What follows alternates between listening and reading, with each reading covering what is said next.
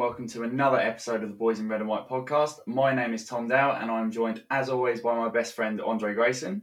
Hello, Mr. Dow. Hello, Mr. Grayson. And I was really hoping that this podcast would be on the back of a victory, because our podcasts tend to follow a habit of one low and then a real high. And unfortunately, that was not the case. We will get onto that very shortly. But first of all, it's time to return to our weekly commentary quiz. Each of us select a piece of commentary and read it to the other person with no context and no emotion, and the other person has to try and guess which goal we are describing. Andre, would you like to go first this week? Yes, for sure. Okay, let's go. Yes! Breakthrough! And it's the young pretender. I've got it already. That was Cesc Fabregas at home to Juventus in the Champions League run in 2005-2006. You are quite right, which you knew. Yeah, as I said to you, I had to do some research, and in line with the Jens Lehmann podcast that's been out and about from Arsenal, I had a watch of the run to the final, and that goal, I do think the commentary for the Henry goal isn't quite as established, if you like, but that one I knew you'd get. And it's just, I know we've talked about the goal before, but it was just such a special moment in that run. It really was. Yeah, I watched the video of the run to the Champions League final as well, and it's still heartbreaking. I didn't watch it up until the final. I just went after Jens Lehmann's penalty save, and then that was enough for me. Because I can't handle reliving the final again, because it was absolutely heartbreaking at the time, and even now, particularly when we were gunning to be the first London club to win the Champions League, and then Chelsea doing it in 2012, that kind of hit home the 2006 final more so after the fact as well, because it was just that tiny missed opportunity. But yeah, that was heartbreaking. And Big Sol posted his goal the other day. I think, did he say something around being the first? I want to say, I don't want to misquote this, but I think he said something about being the first black English goal scorer in a Champions League final. Quite niche, but whatever makes Sol happy, I guess it's somewhat makes me happy. Yeah, I mean, I'm with you. If Sol's happy, I'm happy. Oh dear, very good. It's a good tackle by Pires on Vieira. Picked his pocket. Henry, plenty of movement ahead of him. Cesc Fabregas! Yes! Breakthrough! And it's the young pretender, Cesc Fabregas, who gives Arsenal the lead. So much attention on him in the build-up to this game because of the very presence of Patrick Vieira. And it's Fabregas who's made the breakthrough for Arsenal. Okay, I'm ready. Good stuff. Right, my one is first chance, first goal. Oh.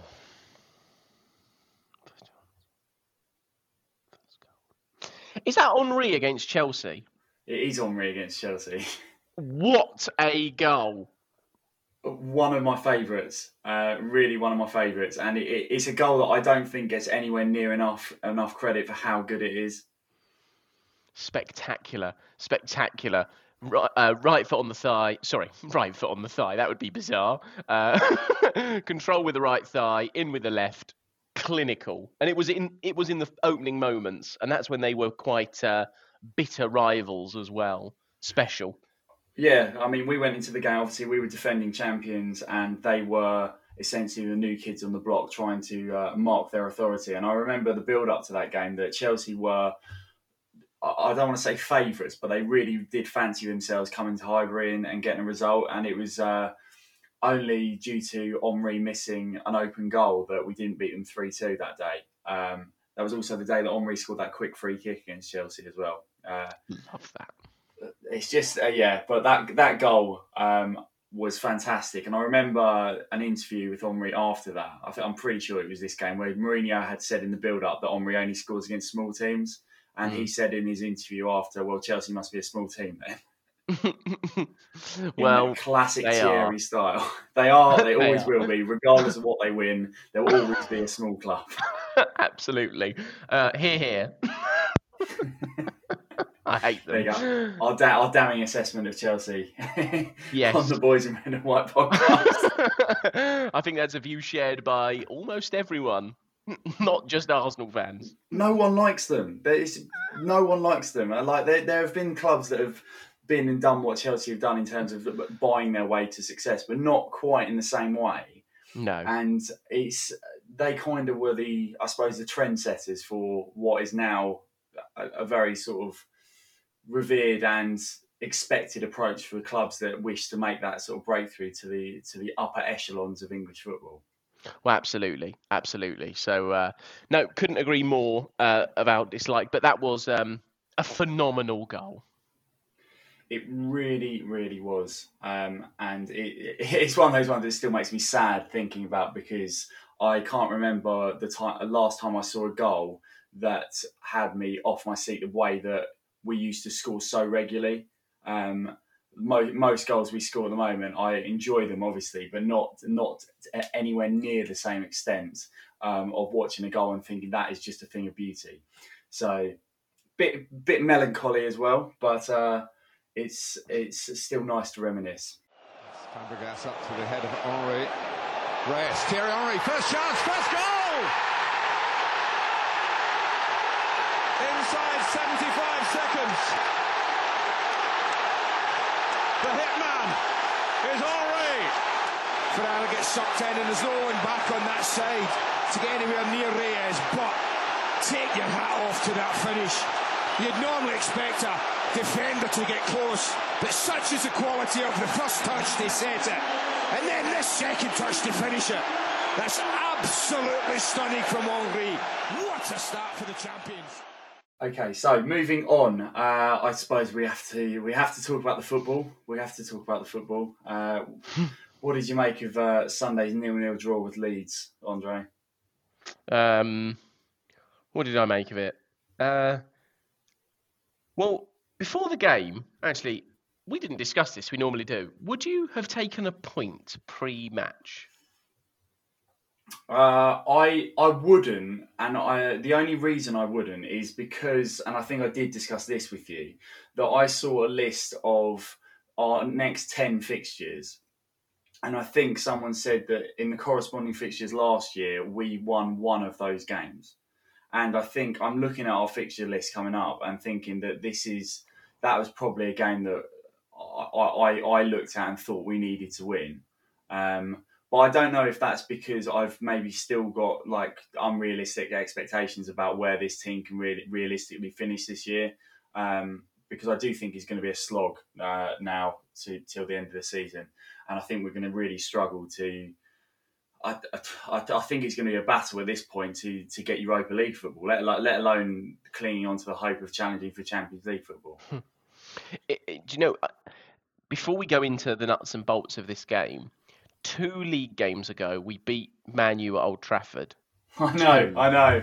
And we were saying, I don't know what we were saying. I dread to listen to that back. It's party time. God knows what we can achieve now.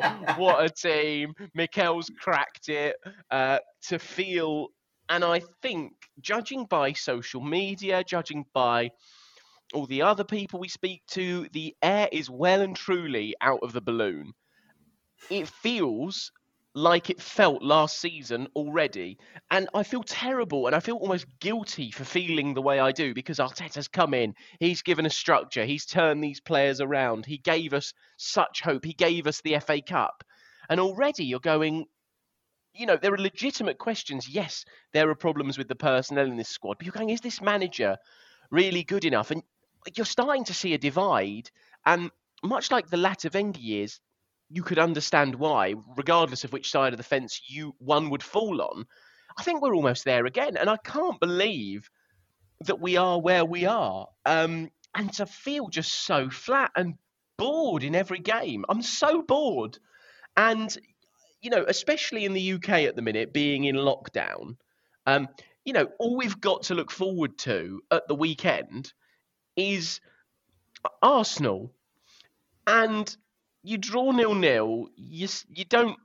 You're annoyed. You're furious at your winger, and we'll come on to Pepe, of course. And the whole thing's so incredibly frustrating. And we're living in this sort of prism of just frustration. And now I have just doubts.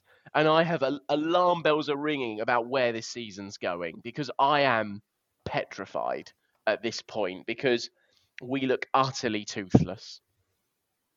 Yeah, we really do. And I think what makes me feel like an idiot is that, as you say, my life is so often centred around when Arsenal are playing. And even now, every week, I look at the fixture list and I think, oh, Arsenal playing that day, at least that's something for me to do then. And then within probably 1 or 2 minutes of the game kicking off, I remember why I shouldn't be looking forward to watching Arsenal play football, because we just play such dour football now. We don't look like we've got anything creative. We've touched on that time and time again on this podcast, that we lack that creativity, and it's not something that is new. Mikel Arteta knows it. All the players, I'm sure, know it. All the fans know it, and it's very, very worrying. And I honestly, at the moment, if you were to ask me where we're going to finish, I would say I can't see us doing any better than we did last season, because there's some really, really good teams around at the moment. I'm looking at teams like Southampton, who look like a good outfit. I'm looking at teams like Everton, who look like they've gone up a level this season. And those are teams that last year, although you'd expect them to be tough games, they were games that we probably saw ourselves winning, and now I'm not so sure it's as clear cut. So the games from last season that we did take points in, I'm not sure we are going to this year, which is even more alarming. Yeah. And I just don't know what's happened. I don't know why we look so flat. If we did, we'd be in. Well, we'd be in the game, basically. Because ultimately, if you look at what's going on at the moment around the club and the team, I mean, if we just start drilling into, and I agree with what you're saying, sort of wider points around this, if we just drill into the Leeds game, I thought first 10, 15 minutes we were bright. No more than bright.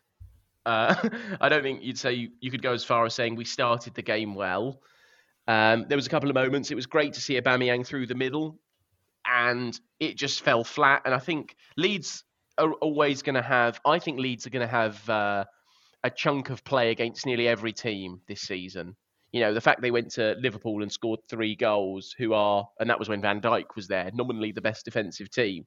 They will cause every team in this league problems just with that style and that commitment to attack. That's what impressed me so much about Leeds. Again, I talked about Grealish and Barkley and Watkins at Villa, sort of jumping off the screen at you, showing you what you don't have. And watching Leeds' commitment to go forward in those numbers again was something that sort of you went, wow, we do not do that. We don't, because Leeds will admit, and I think part of the joy of Bielsa, what he's been able to build there, is he knows he hasn't got top quality talent, but he uses those resources in a way to push them all forward.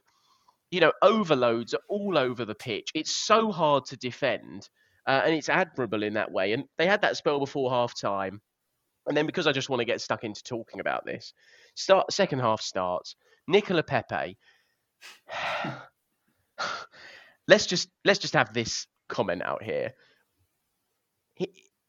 We've said many times, I think he's an amazing footballer, amazingly talented, and no doubt he is.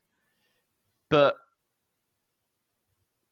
he's watched Willian look like he's tugging a lorry. He's got Reece Nelson, who can't seem to get in favour. He's got Lacazette, who can't score. He's sort of got this unbelievable opportunity to get a run of games, play himself into form. And he has self-sabotaged, which I am more worried about his mentality than anything else. Because what is he doing? I saw some debate about, he's gone down, Alioski's gone down so easily, or bit of a dive. And yeah, okay. But when you put your head towards someone's head, it's a red card. It's been a red card now for most of my adult life. So when you see someone do that it's not, he barely, they weren't having a feud. It's not like he'd put, Alioski had laid one on him earlier. They were pushing a bit. Grow up. I thought he was so immature. And I just think self-sabotage is what I came away saying, because he had the opportunity and he blew it. And that is weak mentally. That is really weak and alarming. Yeah, really alarming. And what frustrated me most about it is that I get that in the heat of the moment you don't think about these things, but in this day and age with VAR, there's no way in a million years he was ever going to get away with that. No. So I don't understand what he was thinking. And as you say, it wasn't like it's a ongoing feud. It was a bit of a scuffle, and a couple of times they were sort of pushing and pulling against each other, but nothing sort of out of the ordinary. And then he goes and does that. And what I found really surprising about my outlook on the game, and this is going to sound fairly ridiculous because I think after that Leeds hit the woodwork 3 times, but when it was 11v11, I thought we were going to lose that game. And when it went to 10 and we had to dig in and defend a lot deeper, then I felt like we had a lot better chance of taking something away from the game than we had done at 11v11. And we had that Saka chance late on where you felt like that was the moment where if we were going to nick it, we were going to nick it there. But going back to Pepe, I couldn't believe what I was watching. And as soon as it happened, as soon as we seen one replay, me and you text each other and just said, "Well, he's off." Straight away he's off. And, yeah. and I didn't understand why VAR for that one told the referee to go and have a look at it, because to me that's not something which should need a look at. It should surely that one should have been to the referee. He's put his head into his head and he's visibly done it. There's no defending it. I don't know why they needed to go and have a look at that, but I suppose that's just an argument for the sake of having an argument. And then after the game, I've seen 2 lines of thought, because obviously Arteta was very vocal about his disgust at the situation, how much he felt Pepe had let the team down. And I saw some people criticising Arteta for throwing Pepe under the bus a little bit with that. But quite frankly, what Pepe did at that point of the game was completely indefensible. And I'm not really sure what they were expecting Arteta to come out and say, because it's all well and good saying, okay, well, we'll deal with it internally. But sometimes a player needs that, I suppose, a kick up the arse to let them know that that's not acceptable. And I'm sure Pepe knows it's not acceptable. I'm sure Arteta has told him that. But to me, I didn't really get that criticism that he threw him under the bus, so to speak, because I don't think he really had a choice. Interesting. Because I can't remember why. I think I paused the game, but I wanted to watch the reaction. Not pause the game, sorry, post the game. I think I needed to do something, or I was calling, I don't know, probably texting you and just getting my anger out, texting people that we hadn't taken all 3 points. But I was surprised. He said it was. Did he say it was a disgrace? What he used a word that I thought was fair enough. Unacceptable. So Arteta says it's unacceptable, but then he says I was pleased with the reaction after Pepe let the team down, and I did think I thought, whilst I agreed, I did think that was unusual. I've never really heard a manager do that, and I'm in 2 minds with that. I agreed with him, and I was sort of on board, and if that's Arteta's style, fair enough. But also I went, young manager. That's what it said to me.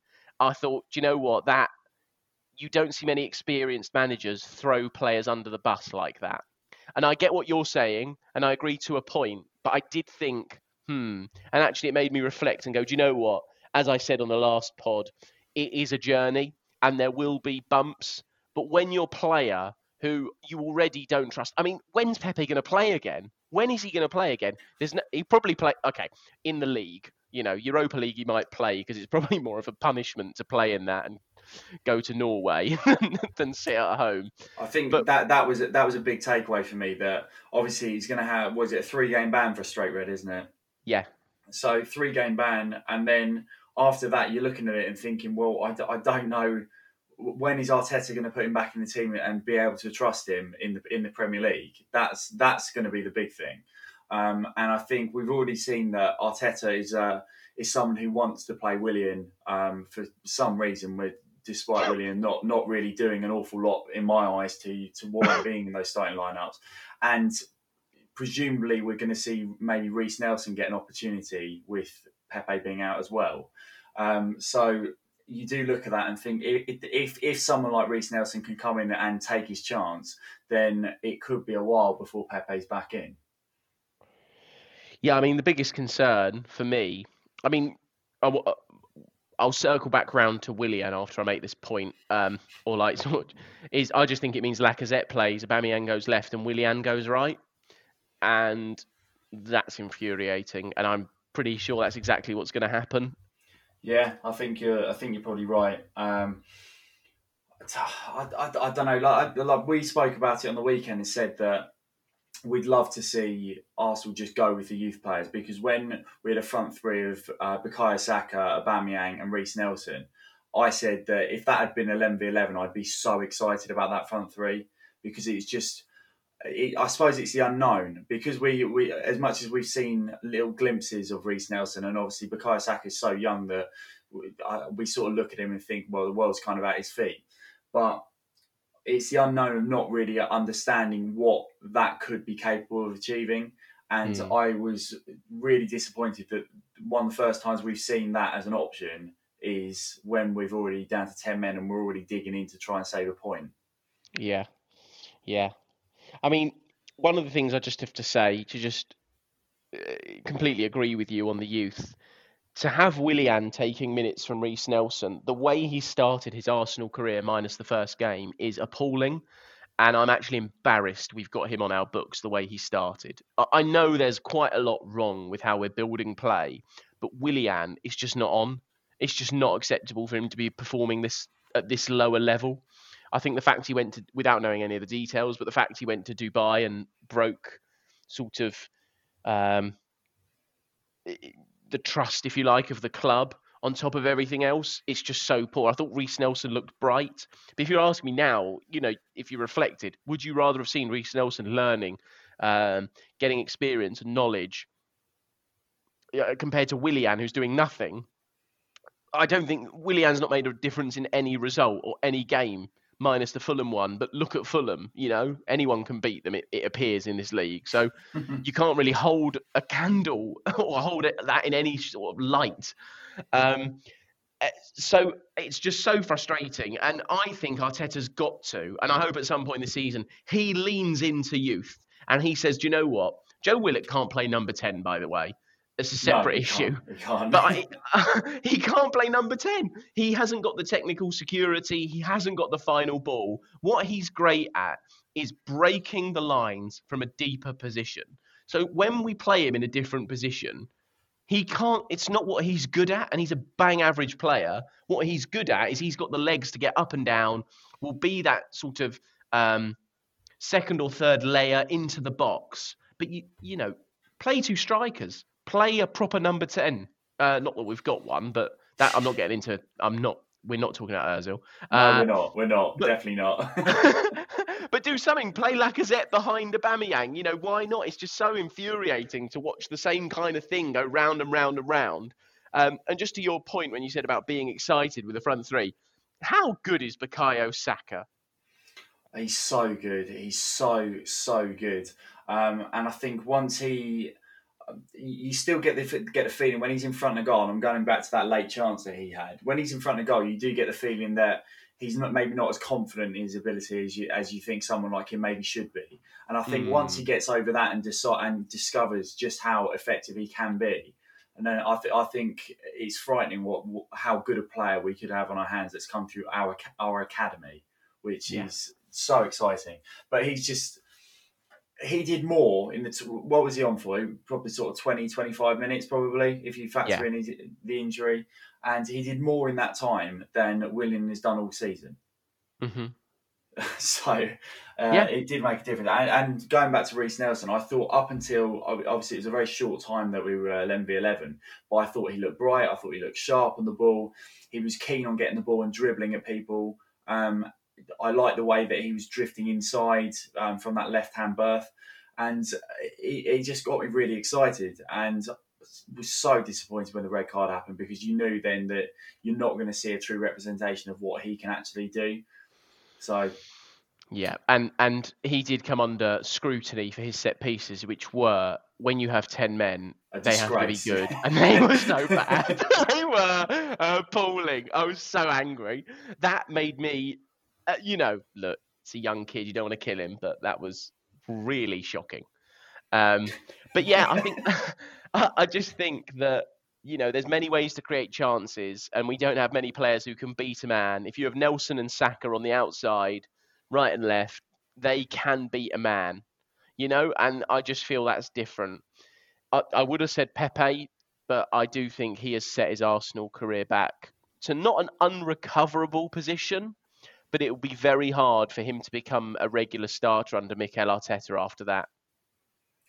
Yeah, and going back to Pepe, actually, I saw someone having a conversation on Twitter, and it was a stupid conversation, but I think one of the newspapers had come out with a headline saying that pound for pound, he was one of the worst signings in Premier League history. And obviously that's a ridiculous statement. And then someone said, you say this, and in the same summer, Chelsea spent 75 million on Kepa. Yeah. Yeah. So they were just saying that to be like, it's ridiculous. You can't make claims like that when that was in the same window. So. It's very true. It's very true.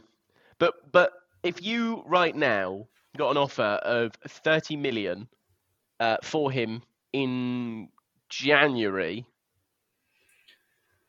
Unfortunately, I think we're in a position now where you probably do take it. Maybe not 30 million, maybe you're looking at maybe 40. But I think that's the sort of reason when you seriously start questioning. Well, maybe this one's not going to work for us, and it's so disappointing, because you look at what he can do when he's on form, and he can do a lot that we don't have in that team at the moment.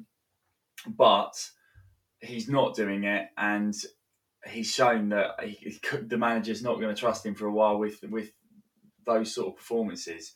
And it wasn't even that, like, up until that point, he hadn't done anything really to light the game up or really justify his inclusion. So we can talk about that incident in isolation. But if we look at his performances, and like you said, that massive opportunity he had, I hadn't seen anything from him really that made me think, okay, well, he's the answer to the creativity problems. Because the only thing I really remember him doing was that cross that hit the crossbar, and beyond that, he didn't really offer that much.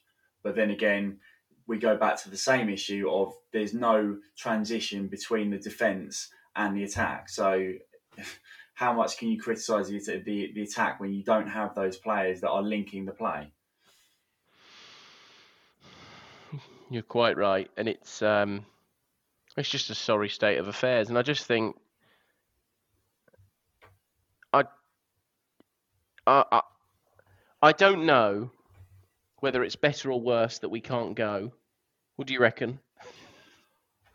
I think the atmosphere would be so toxic at the moment. Like, we're probably at the point where any misplaced pass would just have an upheaval of anger within the stadium if we were there.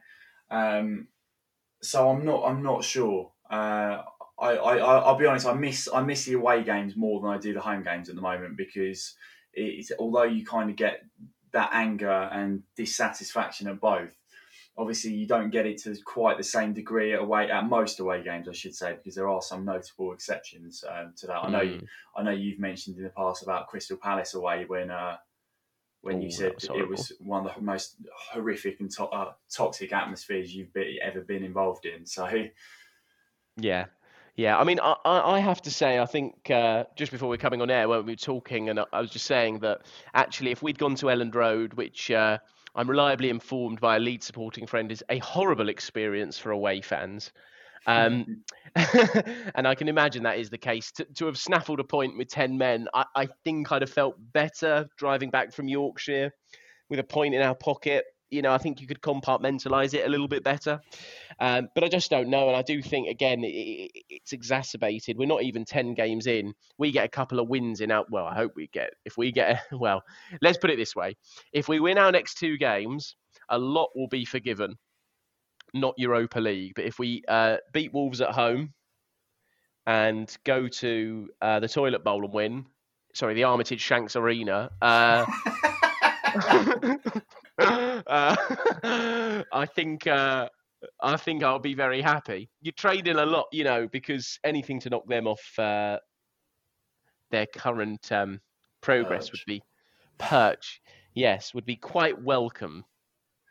Yeah, I think the less said about yes, let's not talk about it. This is depressing enough. Yeah, I think if we talk about that, then one of us, if not both of us, might cry, and I don't think the listeners want to hear that.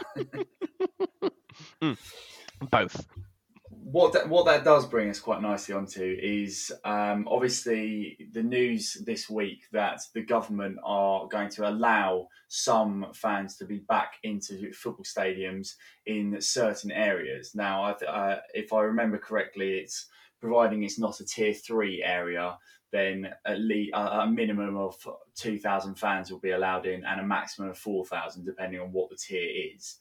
So that is an opportunity potentially that some fans might be allowed to go back to the games, maybe even probably even before Christmas.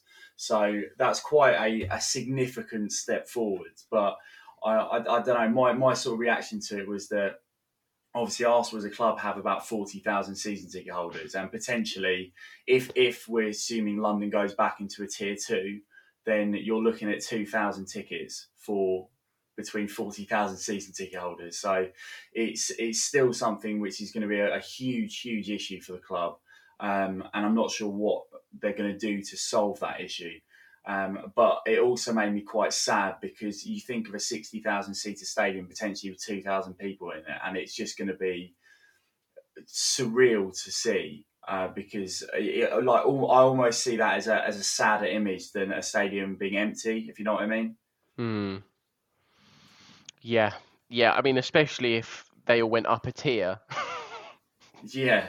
It would look very odd. I mean, the point you made, I agree. I mean, the thing that I can't quite get my head around is that if it's 4,000, let's be positive and say it's 4,000, that means we get 1 in 10. You get a 1 in 10 game chance of going, which is...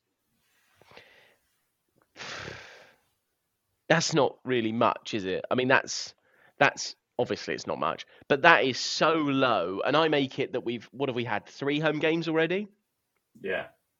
So 16 home games in the league remain, chuck in a handful of Europa and say we get up to 20 home league games by the time this, and that's assuming nothing else happens with lockdown. So you'll go to 2 games this season. And that in itself is almost... It's not worse than not being able to go at all, but it's close. Yeah. I think the thing I will really struggle with, like at the moment, I can kind of compartmentalize everything because I'm not the only one who can't go. No one can go at the moment. I think when there's a handful of people allowed to go, if on those occasions when that's happening and I can't go, then that's going to be... I think I'm going to really struggle with that because part of being a season ticket holder is that you have access to every home game. You know that you're going to every home game at the very least.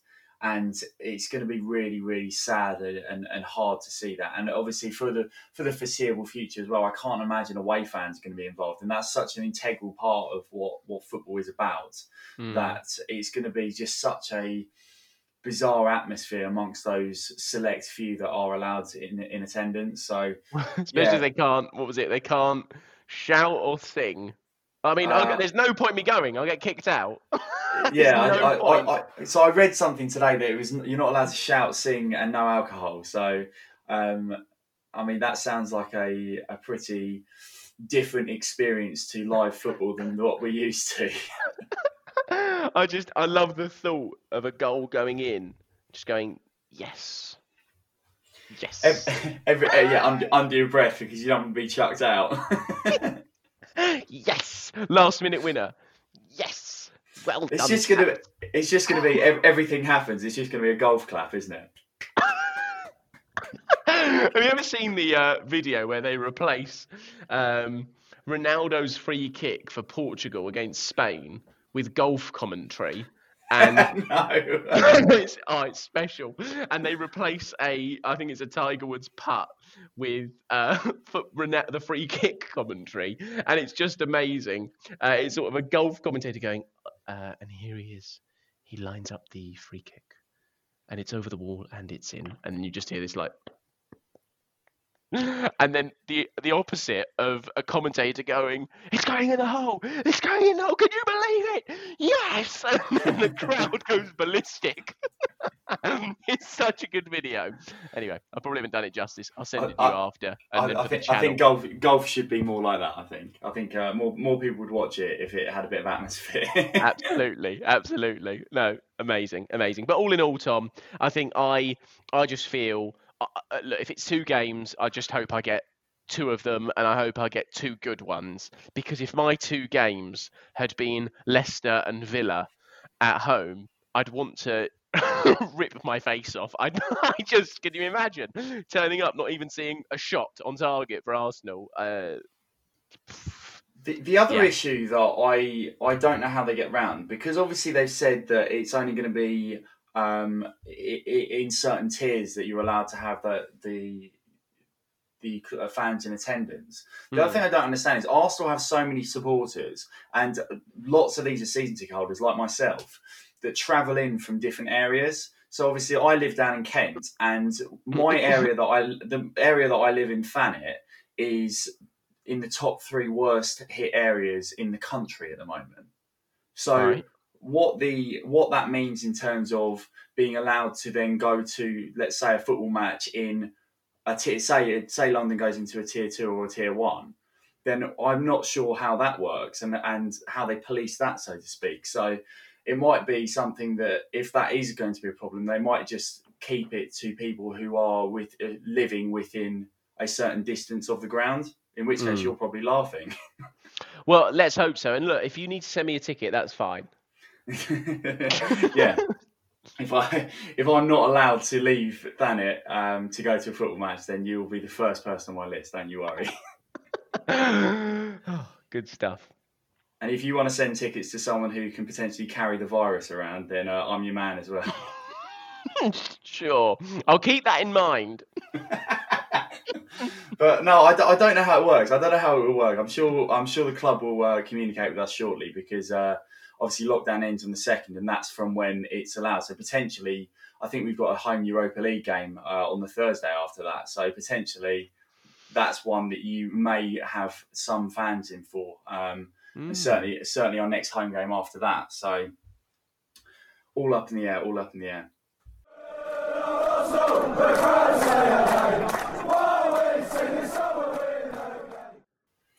Okay, I think that brings us on nicely now to our final segment of this fantastic podcast, which is where we look at a kit from years gone by and reminisce about some of the fantastic goals that it makes us think of.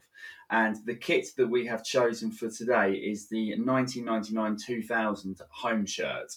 Now, this home shirt was very similar to the one that we spoke about in the last podcast, which was the 98-99 home shirt. And the only difference was that we had a different sponsor. And I remember at the time, I grew up as a family that had Sega consoles. So we had a Mega Drive, we had a Sega Saturn. And when Arsenal got sponsored by Sega, I was astounded that something that I was invested in was on the front of my club's shirt. And the home shirt actually had Dreamcast written on it, because obviously that was the product that Sega were trying to shift at the time. So very similar shirt, red shirt with a blue trim. As I said in the last podcast, that shirt on the 98-99 shirt made me feel like it was a spaceship. And I was so excited about it. And very similarly, I was very excited about this one. So, Andre, would you like to tell me about the first goal that you think of when you see or hear about this shirt? Yes, absolutely. And as I said to you, For some reason, when I couldn't sleep the other day, I actually put this season review on. So there we go. It was timely. And for those of you who don't know, Tom just sends me the shirt randomly, and I have to just collect my thoughts immediately, which is always interesting to see what comes straight to mind. But I actually have a fun reason for this goal. So the goal that came to my mind was in the second game of the season away at Derby County was Emmanuel Petit. 25-yard, left foot, wonderful strike to put us 1-0 up in the game. But the reason it actually came to my mind is, so Elliot, who is a listener of this podcast, he was at Pride Park that day and celebrated wildly, and his celebration was filmed. They caught him on camera, and then it was in the Match of the Day theme tune the following season. The sort of montage they do pre-game. So was this the clip? Was it two people in the clip? Yes. So mad. He's one of them. And it's like one of those clips. They're going, upon reflection, I'm sure he's going way too mad for a second game of the season goal in the 40th minute at Pride Park. But yeah, there you go. It came to my mind for that reason. Derby County's goal scorer that day, Rory Delap. Oh, I hate Rory Delap. I hate Rory Delap. And the winner was scored by Dennis, wasn't it? It certainly was.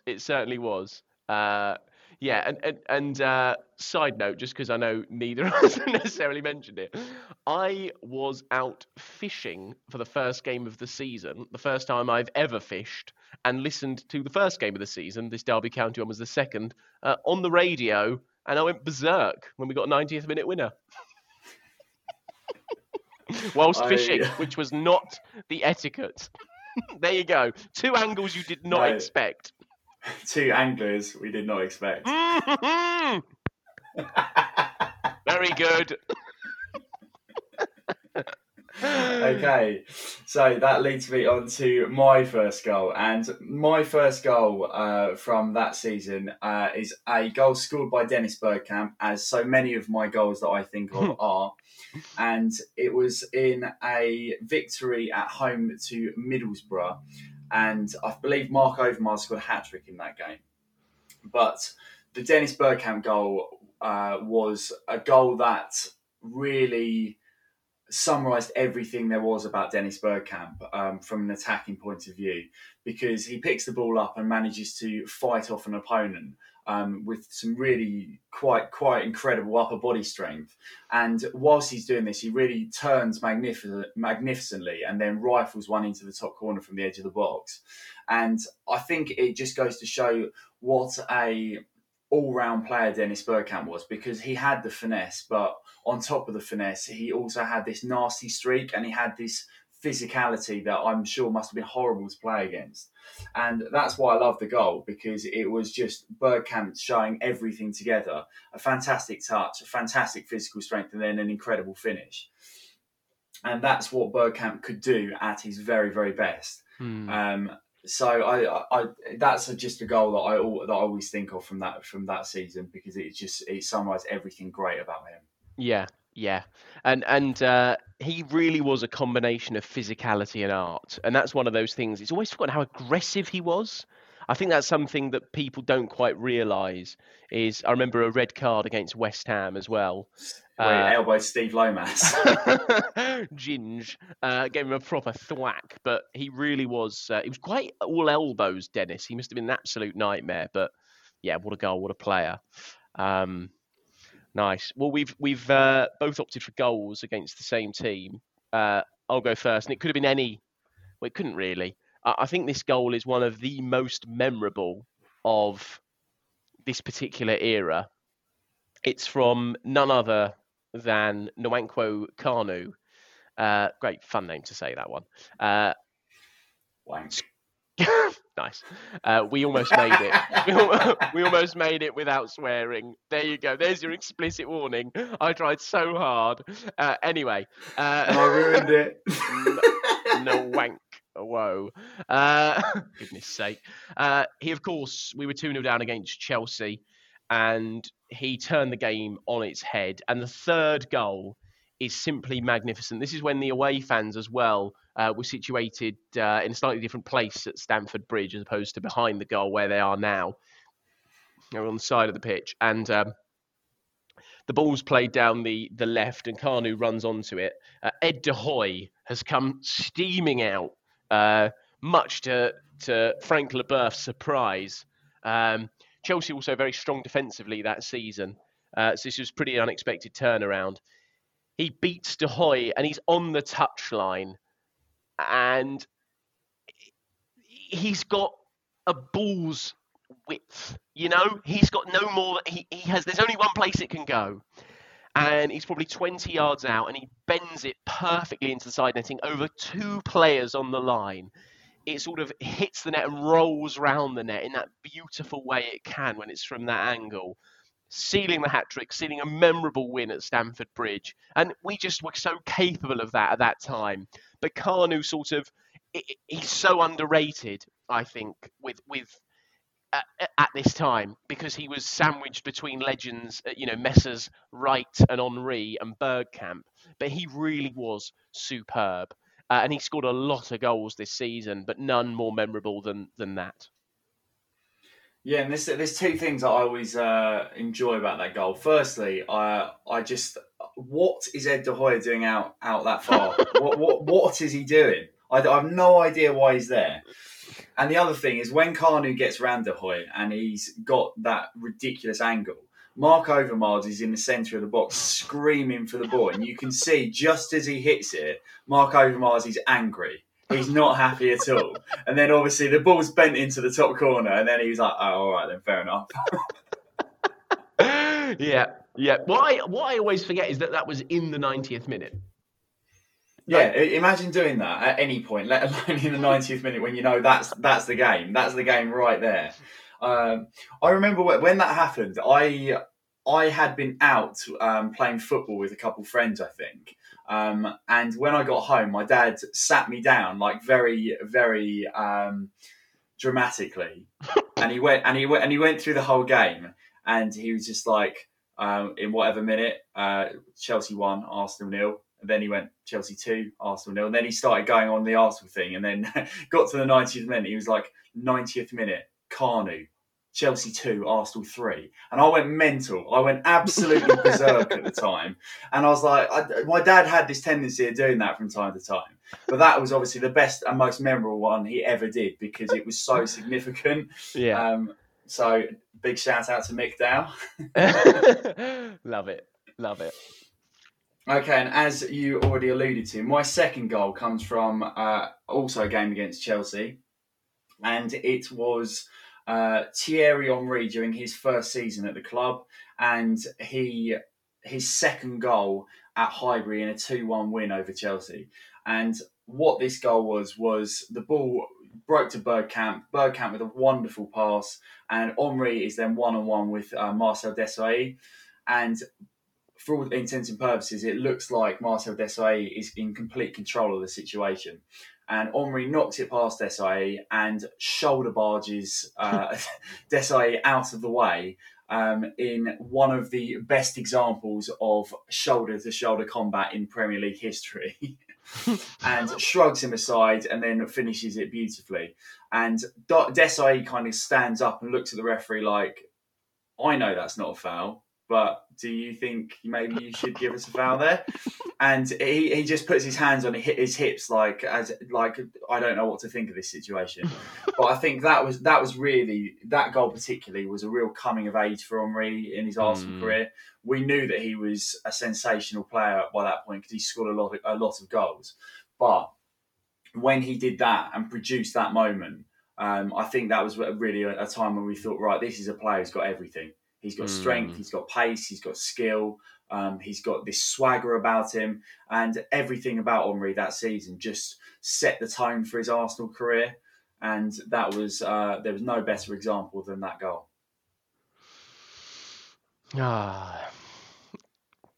Happier days. You know, we started this podcast early on slagging off Chelsea, and it is amazing that we both, before we knew we were going to do that, had picked goals against Chelsea at a time we absolutely used to just slap them around for fun. A bygone era, that is certainly for sure. I hate them. I hate them so much.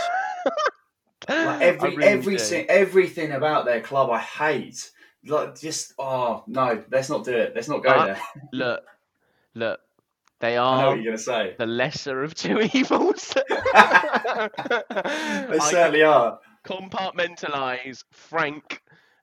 I mean, how? But I can compartmentalise Frank and their £500 million strike force lofting that trophy above their head, as long as the unthinkable doesn't happen. And on that note, no, we can't end it on that note. We'll end it on Arsenal are almost certainly going to beat Mould. Just cut all of that out. That out. No, it's got to stay. All right, let's do this, because the game probably, by the time anyone's listened to this, will have happened. So I'm going to say that we beat Mould 2-1. Yeah. And the goal scorers will be Mustafi and Nketiah. Are you gonna predict the Mould goal scorer? Yes, their striker. That's his name. That's their his striker. Name. Tor striker. Okay, I'm going to go for a 3-1 Arsenal win, and I'm going to say I think Pepe will be on the score sheet in one way or another. Ooh, I'm going to goal. say it. Yeah. No, I think Pepe will be on the score sheet. Okay. And I'm going to be bold here and say Nketiah, and I'm gonna say Reece Nelson as well. Nice. I want, maybe that's wishful thinking, but I would like a Reece Nelson goal. Okay. And do you think Runnison gets a run out? I would be surprised if Runnison doesn't get a run out, but we shall see, because there's been plenty of examples where I thought he would, and then Leno's played. He must be awful. It really must be a dreadful goalkeeper. He really must. Well, look, if Mustafi or Reece Nelson score, then happy days. There we go. Much better way to sign off. Yeah. Thank you to everyone who's listened to the Boys in Red and White podcast. If you'd like to see us on social media, we do have a Twitter, Facebook and Instagram account where you can find us by searching for the Boys in Red and White podcast. And we also have a website, which is www.theboysinred.white.com. Thank you, Andre, for your time as always. It's been a pleasure, if not a little bit of a sad pleasure. Yes, well, that tends to be the theme of these, but lovely as always, and thank you. Good to speak.